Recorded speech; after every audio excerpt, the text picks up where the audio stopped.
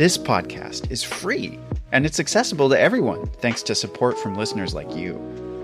If you value this show, please consider supporting its production by donating to our home, KUOW. It only takes a minute to give, and you'll be helping to support the production of this podcast. Make a donation at kuow.org or follow the link in the show notes. And thanks! The moment of anticipation every time with these cameras. I just love it. I know, exactly. I'm out in the forest with wildlife biologist Kim Sager-Fradkins. We're checking a camera trap, a remote camera she set up on the Olympic Peninsula in Washington State. And then it's either elation or disappointment. I know.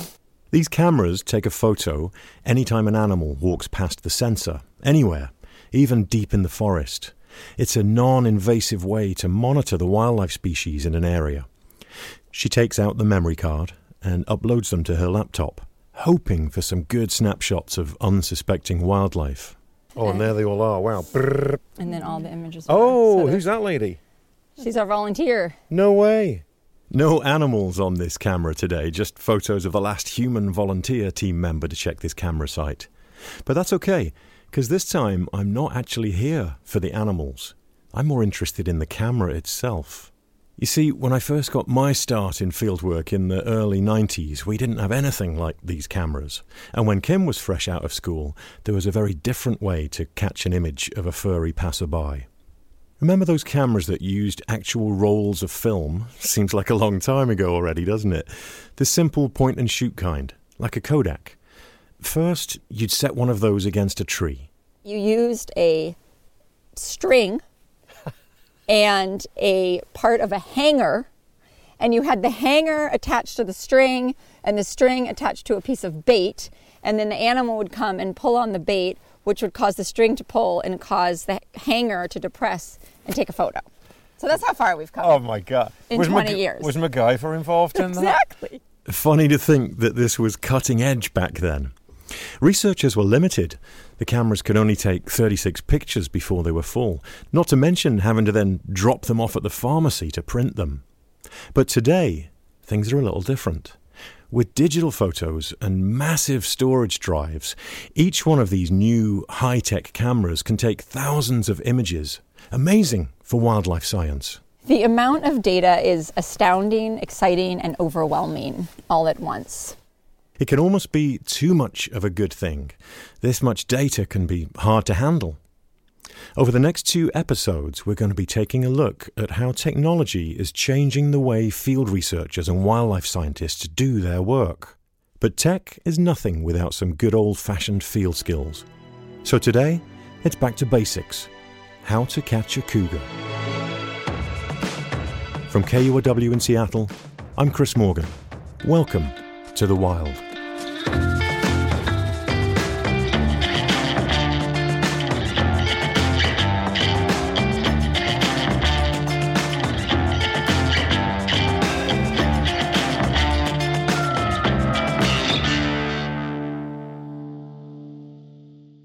The cougar, elusive, stealthy, and mysterious, and so very tricky to study. Even in a state like Washington with over 2,000 cougars and 7.5 million people, these big cats, these American lions, are rarely even seen. So researchers have to get creative. Not much is known about them here on the Olympic Peninsula, but I'm here to join a crack team on a major research project that has set out to change all that. They're out to build a detailed window into the secret lives of these solitary creatures in this wild corner of the world. Like a lot of studies, it starts with the basics. How many cougars live in this area? But this team also wants to look not just at numbers, but behavior too. Things like dispersal. How do these animals move across the land and into new areas or home ranges? Do they ever stand a chance of getting across a major highway like Interstate 5 that runs down the west coast? And if they could, cougar conservationists dream of these cats being able to even meet up with their cousins in the Cascade Mountains to the east. Cameras, like the one we checked with Kim earlier, are one way to get at some of that information. Another way is to get a little bit more direct, to track a cougar's every step, with a little help from a GPS satellite collar. So basically we can go in here and we can say, like, we want to see whatever, the last 4 weeks of data. I meet up with Kim Sager-Fradkins at her office. She works for the Elwha Clallam tribe, heading up their wildlife research. She's sitting in front of her oversized computer monitor, and with a few clicks of her mouse, boom, she brings up a really intriguing map of the area. Oh, God, that's cool. So we just zoomed from the whole map of the world into the neighborhood here with, how many cats is that? So this represents 6 cats. Wow. Kim has collared several cats with satellite GPS systems, and the movements of each of them are dotted all over this map. Each cat has a different colour, and the GPS data from the collars shows where they travel. It looks like a rainbow-coloured spider's web on her computer screen. It's Let me show you Charlotte. So cool. Brings it to life seeing it on a screen like that, doesn't it? You know, where they're spending their lives. This type of information is key because knowing where a cougar is just the first step in understanding why it's there, which is one of the first building blocks of understanding how a cougar lives, and the first step towards making sure that their needs are met if we are going to keep them around into the future. This GPS collar technology is way different to the early days of collars. It wasn't satellites, it was radio frequencies, VHF. It involved a lot of trudging around the mountains, holding an antenna at arm's length trying to get a signal. A beep, beep, beep from the radio-collared animal, a cougar or a wolf, or in my case, a grizzly bear. Then you'd have to move to a new spot fast to triangulate the animal's position, take a bearing with a compass, draw 2 pencil lines on a paper map, and where they crossed was the location of your animal. Kind of. More of an art than a science for sure. But GPS collars have changed all that. These days, you don't need to leave your desk to track an animal. Back to Kim and her computer screen.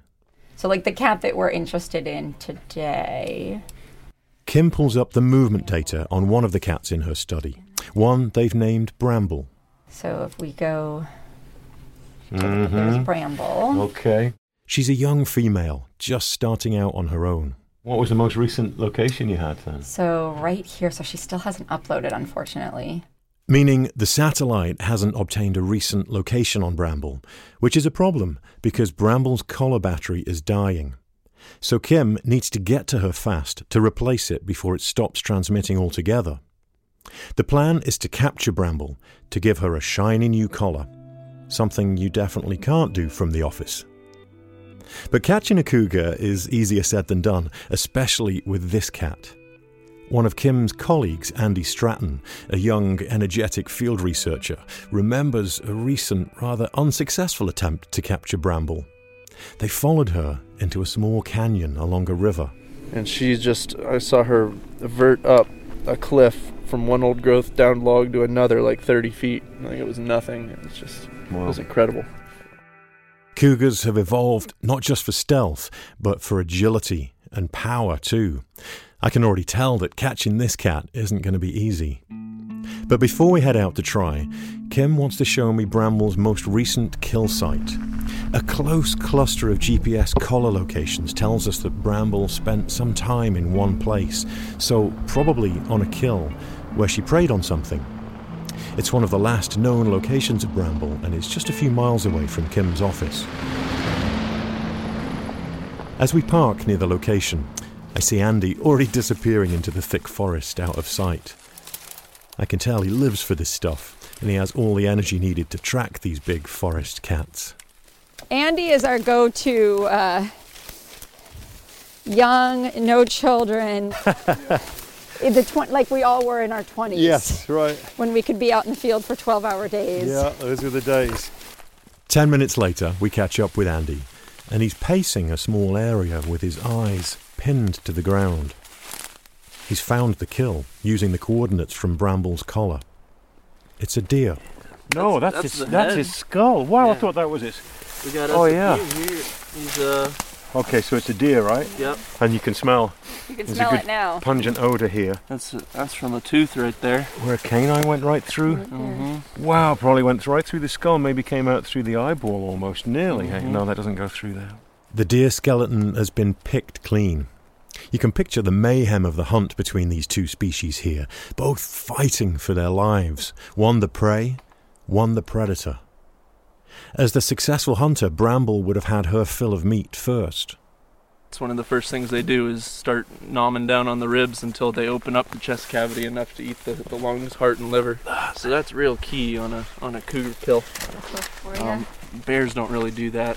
When a cougar takes down a deer like this, they can't consume it all at once, so they'll cover up the carcass and sit on the site for a couple of days, maybe even as long as a week, gobbling up as many calories as they can before moving on and leaving the rest to others like ravens, coyotes, and worms. So this was Bramble's most recent meal. Mm-hmm. Bramble's most recent meal. Mm-hmm. Like now the CSI work starts, right? That's exactly what we call it. The kill site investigation is an important part of the puzzle. It can reveal things about a cougar's life, like which prey species it killed and ate. After all, if there are no prey species in an area, there are no cougars. So when they have an active kill site, Kim and her team place camera traps there to record cougar behavior and even interactions with other species. The kill site cameras are like those that I checked with Kim earlier. They can record photographs, but also importantly, video. And there's a lot to learn from both. There are 74 cameras on a grid system that covers a very big portion of the peninsula, all collecting data that allows a peek into cougar numbers and behavior, from the big picture to the smallest of details. At the kill site, every detail is logged. This is where Andy would put the data in on his app. Mm-hmm. And this is where we would pull out a paper data form that we were talking about. Right. Old meets new. So here's Andy's app. There's a lot of information right under our noses here, and in the age of apps, there's no better way to collect it. Andy clicks through and answers the prompts on his phone screen. And so you got options there, kind of looking at kill, bed, scavenge, nothing, and other signs. So you check the kill box. Yeah, and then that'll take you down a certain path. It'll ask what the species was. With the tap of his finger, he enters information on sex, age, and a description of the habitat. Distance dragged, blood or hair in drag mark. God, it sounds like a murder scene, doesn't it? It does. And so much you can learn from a pile of bones on the ground. There's a lot you can think you know. It's amazing how often you're proven wrong, though. And then adding all of this tech to it helps, though, doesn't it? It's like layers of information that end up spewing out what you really want to know. Yep. It's very cool. I love this wildlife detective work. But what I really want to know is, where is Bramble now? You've got me so curious about this Bramble. She's one to be curious about. She sounds like an intriguing individual, yeah. When we come back, we get one step closer to Bramble, with a bit of help from technology, and some good old school bushwhacking.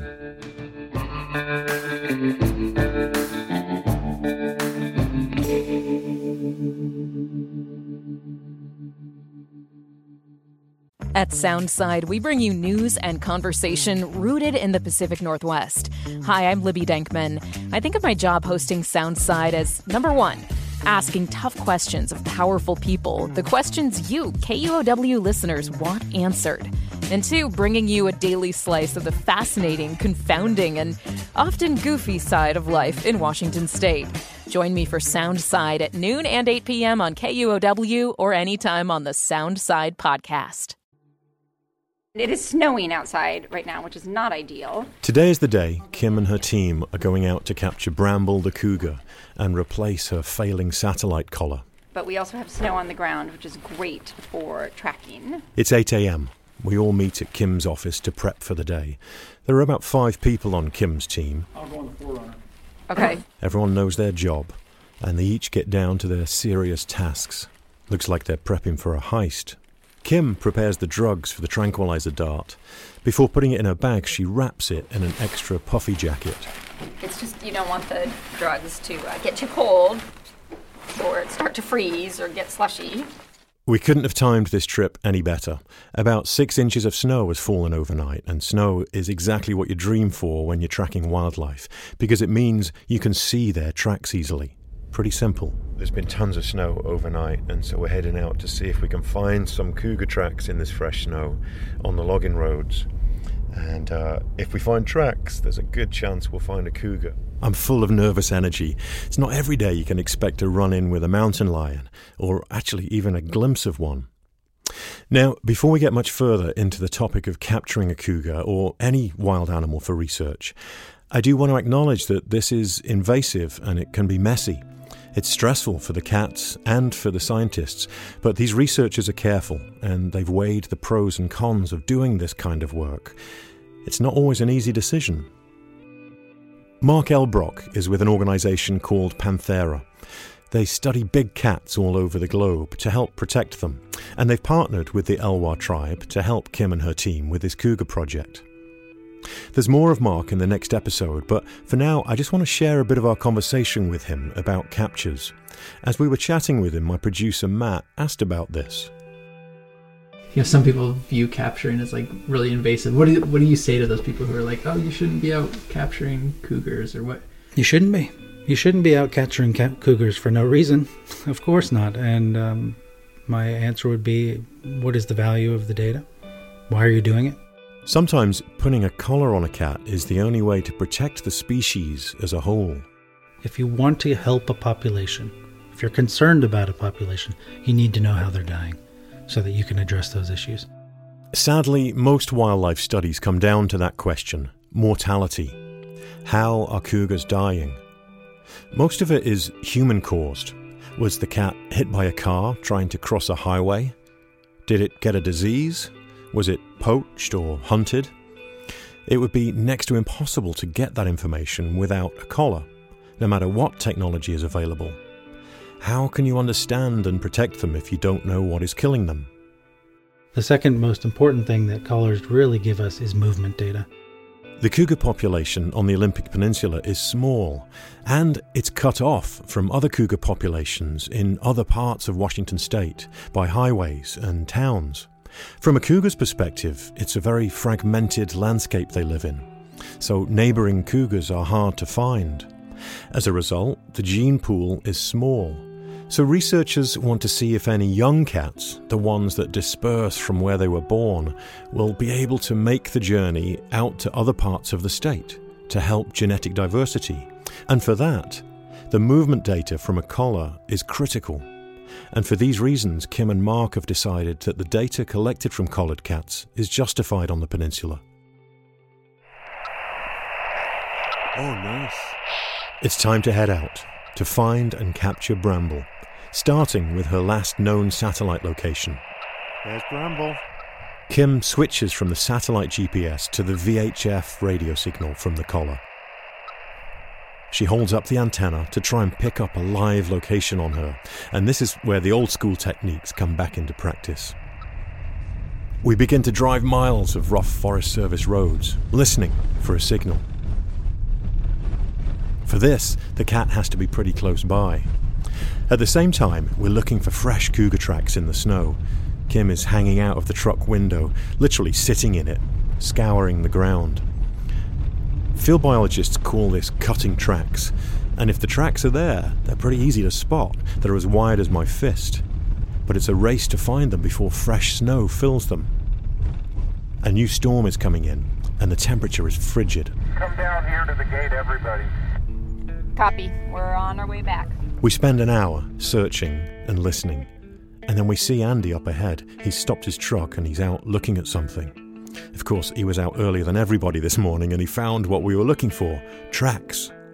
Faint, but definitely cougar tracks. Yeah, these are probably 2-3 hours old. Is that it? Yeah. And you said you saw a bunch further up as well?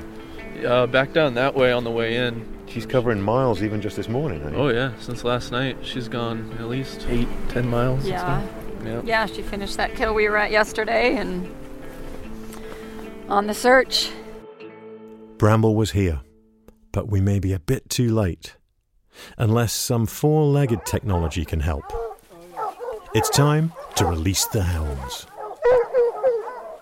These dogs are an essential part of this capture work. It wouldn't happen without them. It's the human's job to find the tracks in the snow, but then it's time for the hounds to take over. And if you think about it, dogs really are one of the oldest forms of technology. Humans have been using them to do the things that we can't do for thousands of years. from ancient hunting partners to today's wildlife research. It's astounding how tuned in they are. They live for this stuff. These hounds can smell a cougar from almost half a mile away. Go get him, Roxy. Go get him. The dogs smell around the area for a few minutes for the scent of Bramble or her tracks. But despite their enthusiasm, too much time has passed. The scent has faded and the dogs can't follow it. It's really frustrating, but the houndsmen load the dogs back into their kennels on the back of the pickup and our search continues. Then there's a break in the case. All right, peeps, technology in the field. She finally updated. She hasn't updated in days. Where you guys saw she did? You guys saw that she updated at noon. Wow. And so this is a noon location. 25 minutes ago. Right here. The satellite GPS delivers a brand new location right to Kim's phone. And this is a game changer. We now know exactly where we need to be to find her. Bramble did pass right through here, but now she's on the other side of the ridge and moving fast. Yeah, I mean, this is... Yeah, I think we should move on over there. So we have a new plan. We take the bumpy gravel road around the ridge where we hope to have better luck finding fresher tracks before the scent fades. We search for tracks as we drive, and as we come around a bend, I see Kim jump out of the truck ahead of us. You got some tracks, guys? Yep. Oh, beautiful. Bramble is headed down the hill towards the river in the valley below us. This looks really promising. Oh, yeah. Fresh tracks. You can see the toes really clearly heading off through the trees here. It looks like a bushwhack that we're about to start. This is promising now. Yeah. We've got fresh tracks. We've got a radio signal. You got a smile on your face, Kim. I love it. Yeah. My adrenaline is up. The tracks are just minutes old. I can see every one of her 4 toes where the cougar jumped onto a downed log and leapt into the forest for cover. The satellite has brought us exactly where we need to be. Now it's down to the dogs, and they know what's coming. The plan is to release the dogs right where the cougar tracks are. They'll track the cougar deep into the forest until she climbs a tree to safety, and once she trees, we move in. Now we cross our fingers and hope she trees quickly. Yeah. And we wait, see what the dogs do. The houndsmen release the dogs, and it's game on. I'm going to head down the trail behind the dogs now. They're onto the trail. They've gone. Oh, and they've gone. So much for my plan of keeping up with them. Okay, that's 1, 2, 3, 4 dogs. They're off. But no problem, the dogs are also wearing satellite collars so the team can follow their trail towards the cat on a GPS unit. So we wait.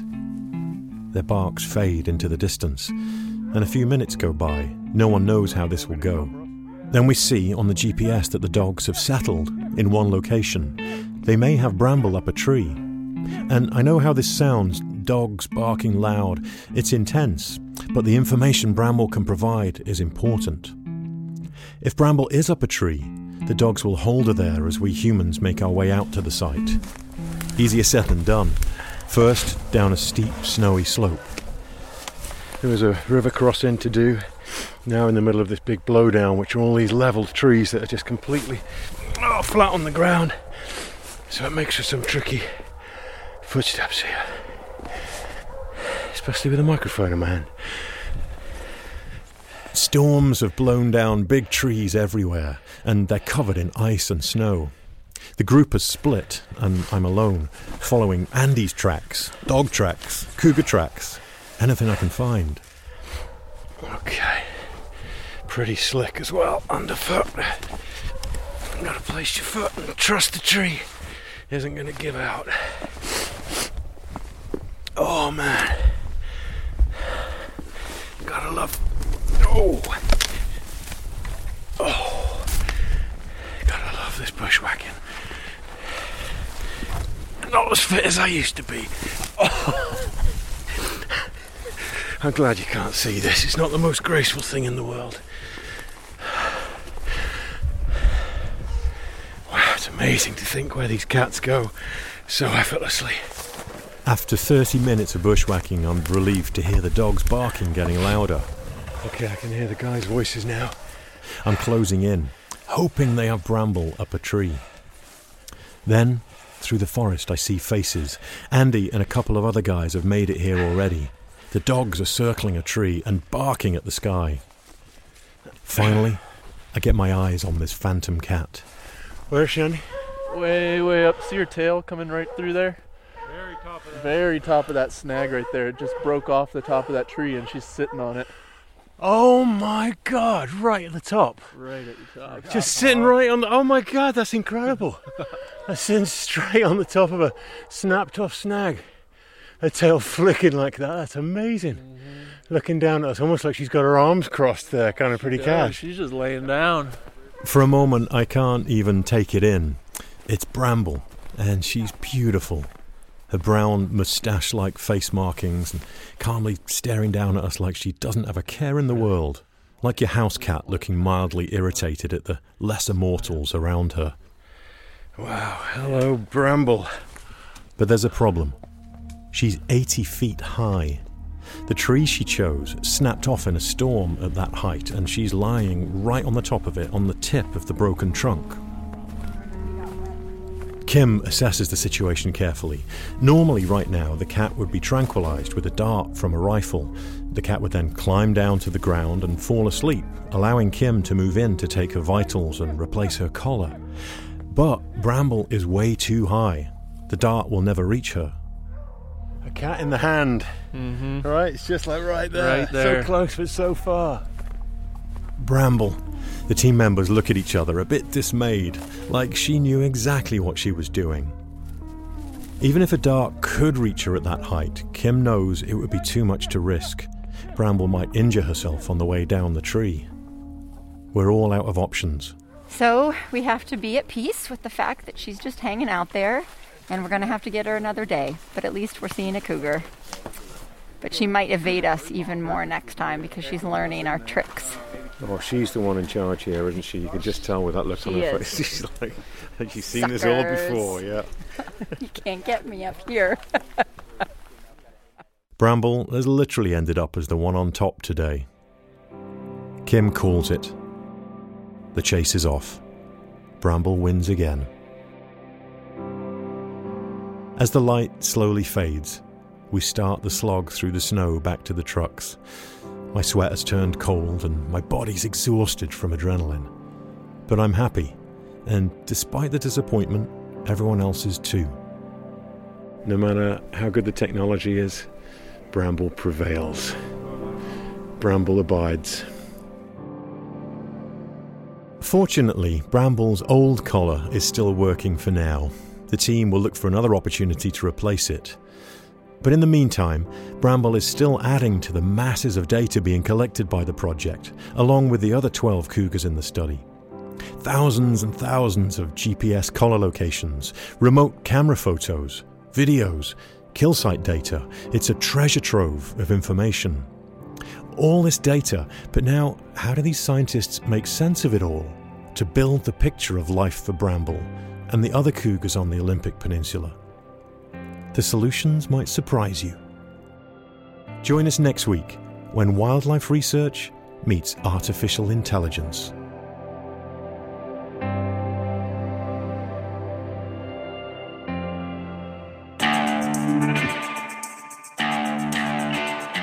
If you want to see some great images and video of our encounter with Bramble, check out our Instagram at The Wild Pod. Thanks to our amazing photographer, Megan Farmer. The Wild is a production of KUOW in Seattle in partnership with my work at the Uproar Fund. Our producer is Matt Martin, Jim Gates is our editor, and our production team includes David Brown, Juan Pablo Chiquiza, April Craig, Kyle Norris, Dyer Oxley, Teo Popescu, Mariah Powell, Brendan Sweeney, Jeannie Yandel. Our theme music is by Michael Parker. I'm your host, Chris Morgan. Thanks for listening.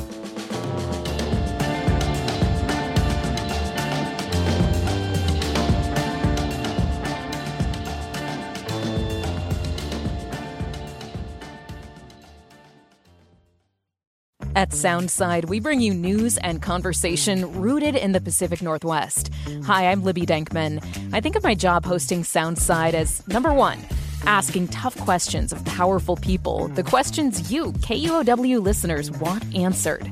And two, bringing you a daily slice of the fascinating, confounding, and often goofy side of life in Washington State. Join me for Sound Side at noon and 8 p.m. on KUOW or anytime on the Sound Side podcast.